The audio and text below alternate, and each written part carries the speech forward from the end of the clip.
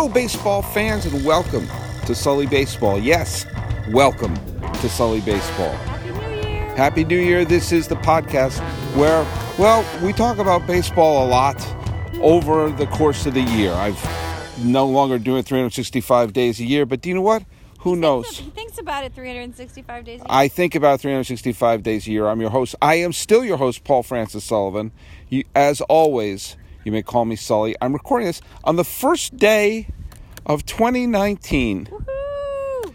January 1st, 2019, and I'm standing on Candlestick Point State Recreation Park, and I am looking across an inlet of the bay at the place where once existed Candlestick Park, which was the home of the San Francisco Giants from 1961 until 1999. What a beautiful day. It is a beautiful day today. You'd never know that there was a baseball field here, but it sure is beautiful. Who are you?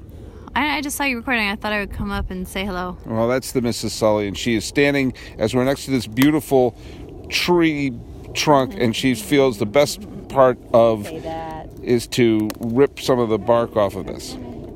Anyway, it's been a while since I've done a podcast. As I said, after the World Series, I was taking a little sabbatical.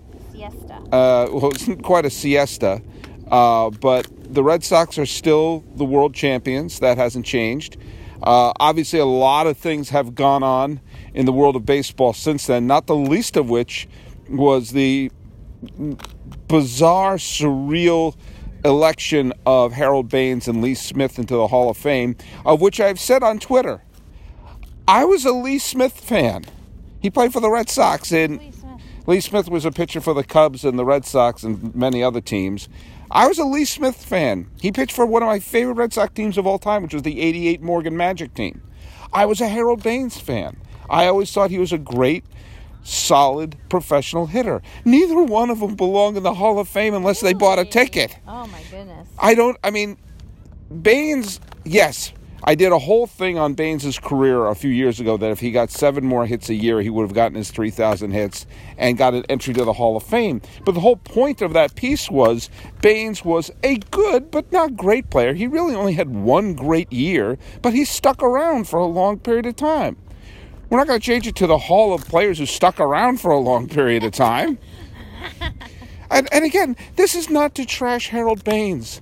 A terrific player, had a wonderful career, seems like a nice guy. It's not the Hall of Nice Guys who had nice careers. And trust me, I would much rather have 20 Harold Baineses in the Hall of Fame than one Tom Yawkey or Bobby Cox or anyone like that. But that being said, it's going to create a ridiculously low bar for people in the Hall of Fame from now on. If you say, look, all right, here's a guy who had one really good year. Baines had one really good year, led the league in slugging 1 year, and then the rest of the time he was a good, solid guy, role player, DH. Al Oliver had a better career than that. He didn't come close to making the Hall. Lou Whitaker had 1,000 times a better career, and he was like, 1 year, he's out. No, he's done. I don't get it. And Lee Smith, I'm sorry. As I said, I was a big Lee Smith fan when he pitched for the Red Sox. But when you're a specialist, you're not a starting pitcher, you're a specialist. I have no problem with a reliever in the Hall of Fame. But when you're a specialist and the only times you ever pitch in the big game, because that's part of your job as the closer, is to be the guy who gets the big outs in the big games. This is my big problem I had with Trevor Hoffman, is that every time he got to pitch in the big game, he was a disaster. Lee Smith had 2 shots at it. Both times, he wet the bed.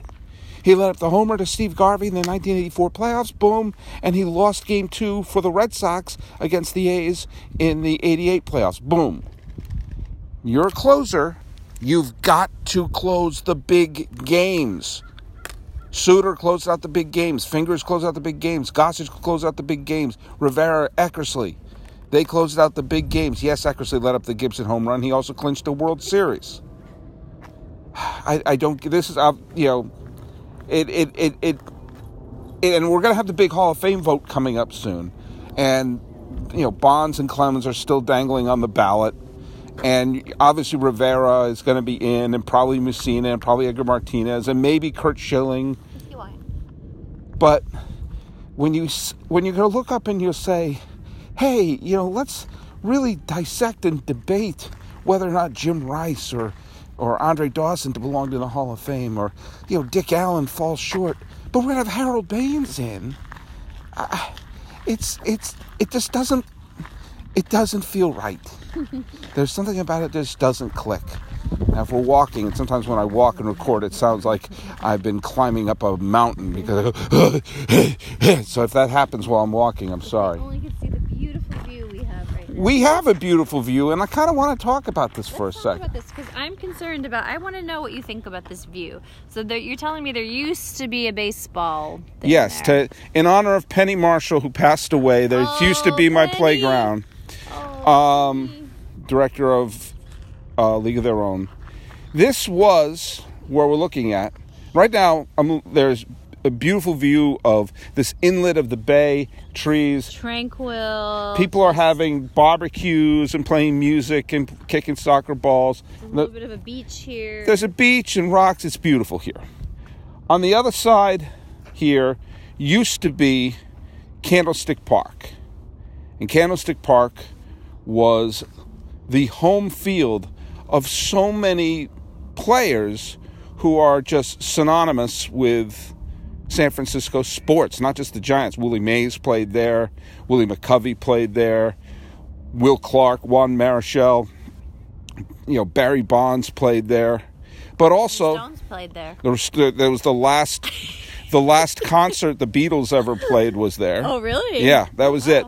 Also, that's where Joe Montana played. That's where Steve Young played, and Catch was there. The Catch was there, and who else was there? Ronnie Lott and Jerry Rice, all those great players, all the great Super Bowl teams of San Francisco were played there, and some of the great Giants of all time. And now it's some lovely condominiums. Yeah, there's going to be condos there. There's probably going to be a park. It's San Francisco, so obviously the prices are going to be through the roof. And I really, really hope there's some sort of monument, some sort of a marker. Yeah. Like, I did a back in 2016, I did a Sully Baseball podcast from the Polo Grounds in New York. And they have a wonderful sign that says former home of the Giants and Willie Mays, and they show you where home plate used to be. That's great. Where they knocked down Yankee Stadium and they built the new Yankee Stadium, where the old Yankee Stadium is, they have a park so you can play on the same field that Babe Ruth and Joe DiMaggio played on. In Ebbets Field in Brooklyn, there's nothing. There's one tiny plaque, which is, I think, underneath a sewage pipe or something like that. It's just there's nothing. And I ironically, I saw a cardinal land on the field there, and no one said anything. So I hope they do something there, because it's such a critical physical place for memories and for the history and the heritage. I mean, you think about... There's an exit. There's an exit on the freeway that says Candlestick. It says Candlestick Park, and there are still a few remnants there. The stadium itself is totally gone. There's a few remnants at some of the exits where it says, welcome to Candlestick Park, home of the 49ers. This probably had. And, there's a few, you'll see a few, light fixtures are still down, but the park is totally gone. And, one of the streets around it is called Bill Walsh Way, one of the streets is called Giants Way, so there are little clues if you're looking for it. But I hope they honor it. Because think of all the events that happened there. I mean, we mentioned the Catch and all the great things happened there for the 49ers and the Beatles playing there and everything. But think about when the earthquake hit. Yeah. That this was the place where everyone associates the earthquake with the images of, the Candlestick Park and the police cars coming out. I've been really loving it. watching some of the old baseball games they have on YouTube. Back when we did our first series of Sully baseball videos, I pleaded for Baseball MLB to come up with a YouTube channel. Well, they have, and it's spectacular. And there's so many great games that you can sort of watch and clips and everything. And I rewatched while I was doing errands and everything, the Giants clinching the pennant against the Cubs in 1989. And it was a beautiful day game. That's what it was. The celebration was not under the lights, but it was a day game. And it was right here. And it became this great celebration of Bay Area baseball just a week before the earthquake hit. And it was here. And now it's flat. And there should be some recognition of everything wonderful that happened here, because guess what? If you use the rule of 7, the last time there was anything real here was about 3 or 4 years ago. So if you're 10 years old right now, this place means nothing to you. And think about those people who grew up. I mean, the Giants have been playing in AT&T Park now. This will be their 19th season away from Candlestick. There's a generation and a half that has no memory of this being associated with the Giants whatsoever. And eventually all the San Francisco 49er memories are going to be down in Santa Clara for bizarre reasons. I've always said one of the things that I've loved about baseball, specifically baseball, more so than any other sport, is it has the illusion of timelessness. It has the illusion that the past, present, and future are all taking place simultaneously. I really hope a big gust of wind didn't just hit the goddamn microphone. Sorry, Ray.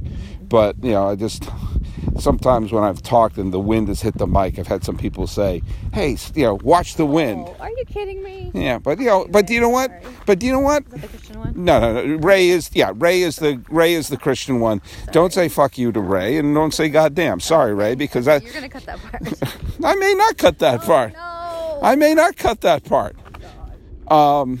You can't complain to me about wind because I'm on Candlestick Point. Yeah, This right. is the. I'm in the windy. This is why they knocked out the stadium. This is the windiest part. I mean, there was, I forget who it was who was in the All-Star game, and in mid-pitch, a gust of wind blew him over when he lifted his leg. So, yeah, you'll forgive me if I can't control the wind. That was part of the problem here, is that there would be a gust of wind that starts in Kyoto and builds up the steam around Honolulu, hits the big cliff next to Candlestick Park, and swirled around the stadium. There are pictures of me wearing a parka in an August game here in California.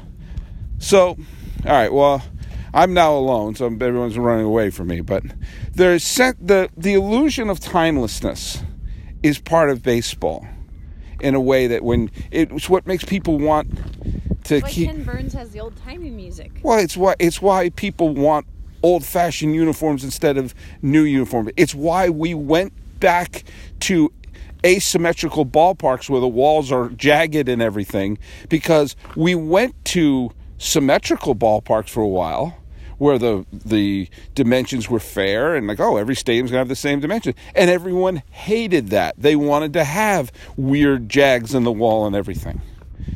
And it's strange to me that I'm feeling this tinge of nostalgia for the Candlestick, especially after I've done many podcasts about the fact that let's not get too, nostalgic, because it stunk. And it did stink. As a baseball stadium, it was awful. It was awful. It was a terrible place to see a ball game. The seats were weird. It was cold. There was only one road in and out, so even if it was a small crowd, it was impossible to get out of. And guess what? It was even worse as a football stadium. But here's the thing that I did love about going to games here. And I have the same emotion when I go to games at Oakland. And that is, when you went to Candlestick back when I was in high school, and the Giants were good then. I mean, they went to the World Series. But if you went there, you weren't going there because it was a cool place to go to or was fashionable. You went there because you loved your team.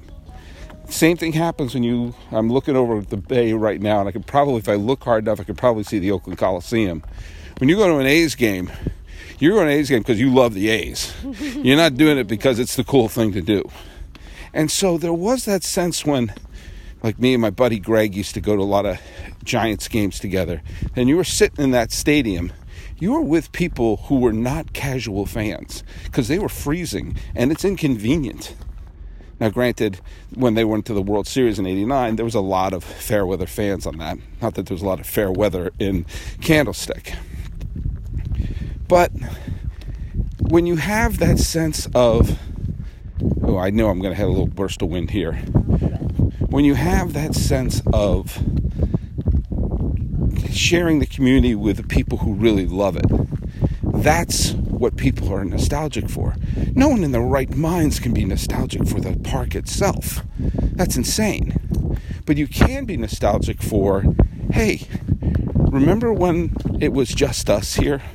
It's kind of like the people who love a band early or a comic early. Like, yeah, I used to go to Giants games before they were in the fashionable AT&T Park, or we got all the people with the yachts pulling up, and it's full no matter what. And they weren't winning World Series either. There was no sushi then. I don't know if there was no sushi. I don't want to be put on the record. Ballpark sushi was not as common, though. The first time I saw ballpark sushi was in 1992 when I went to a game, an Angels game in Anaheim, and I saw sushi, and I thought, oh, this is crazy. And now it's like, why is that crazy? Why not have good food? I don't understand. Like, if you like that food, go eat it. What? There's no sushi? What? I can't go to the ballpark. Yes. Well, so that's what you're being nostalgic for, is that sense of community here at the Stick and the memories that took place there.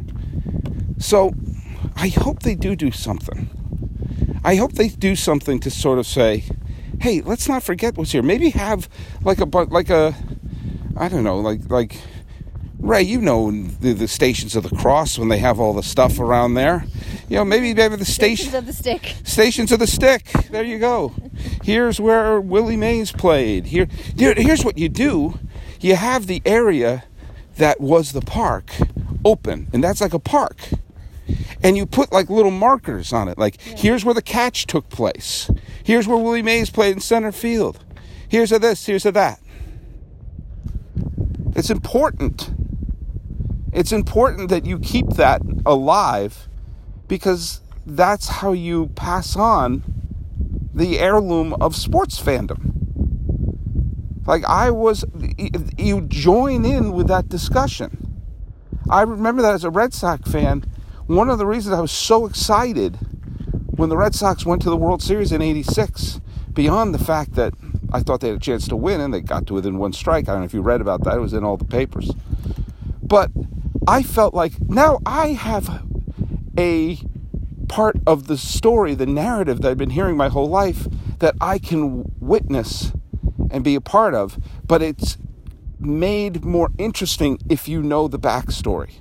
When the Giants finally won the World Series in 2010, and they were able to show the clips of McCovey and Mays and Marichella and all of them, that added to the joy of the championship. Certainly was the case when the Red Sox won and the White Sox won and the Cubs won. It's adding and remembering the history that's connected with it.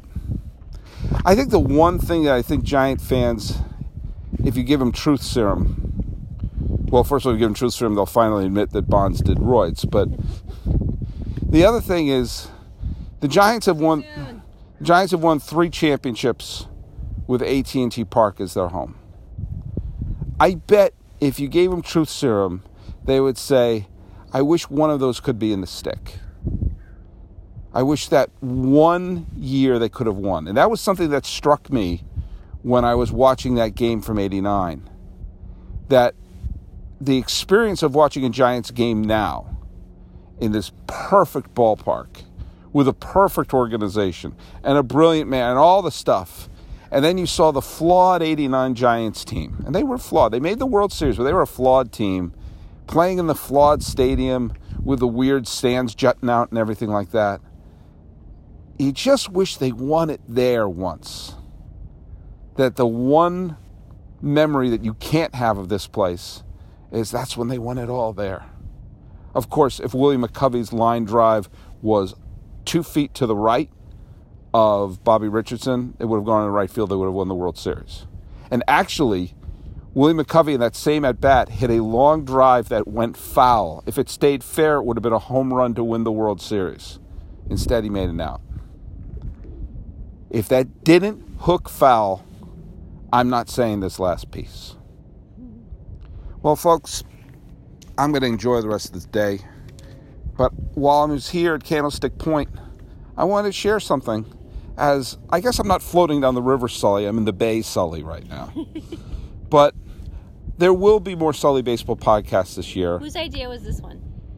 This is Mrs. Sully's idea. I'm going to make sure that every time there's a positive thought that comes through, we give the credit where it's due. But there will be more podcasts. There will be more in memoriam video. There'll be other stuff that will happen this year. I'll just figure out the best way to do it. Because do you know what? The baseball, as I said, lives in the past, present, and future simultaneously. I've talked a lot about the past, and we're currently in the present, but I'm really curious what's going to happen in the future, as I think it'll be a very interesting year. And in fact, I don't know if you realize this, but the Red Sox won the World Series last year.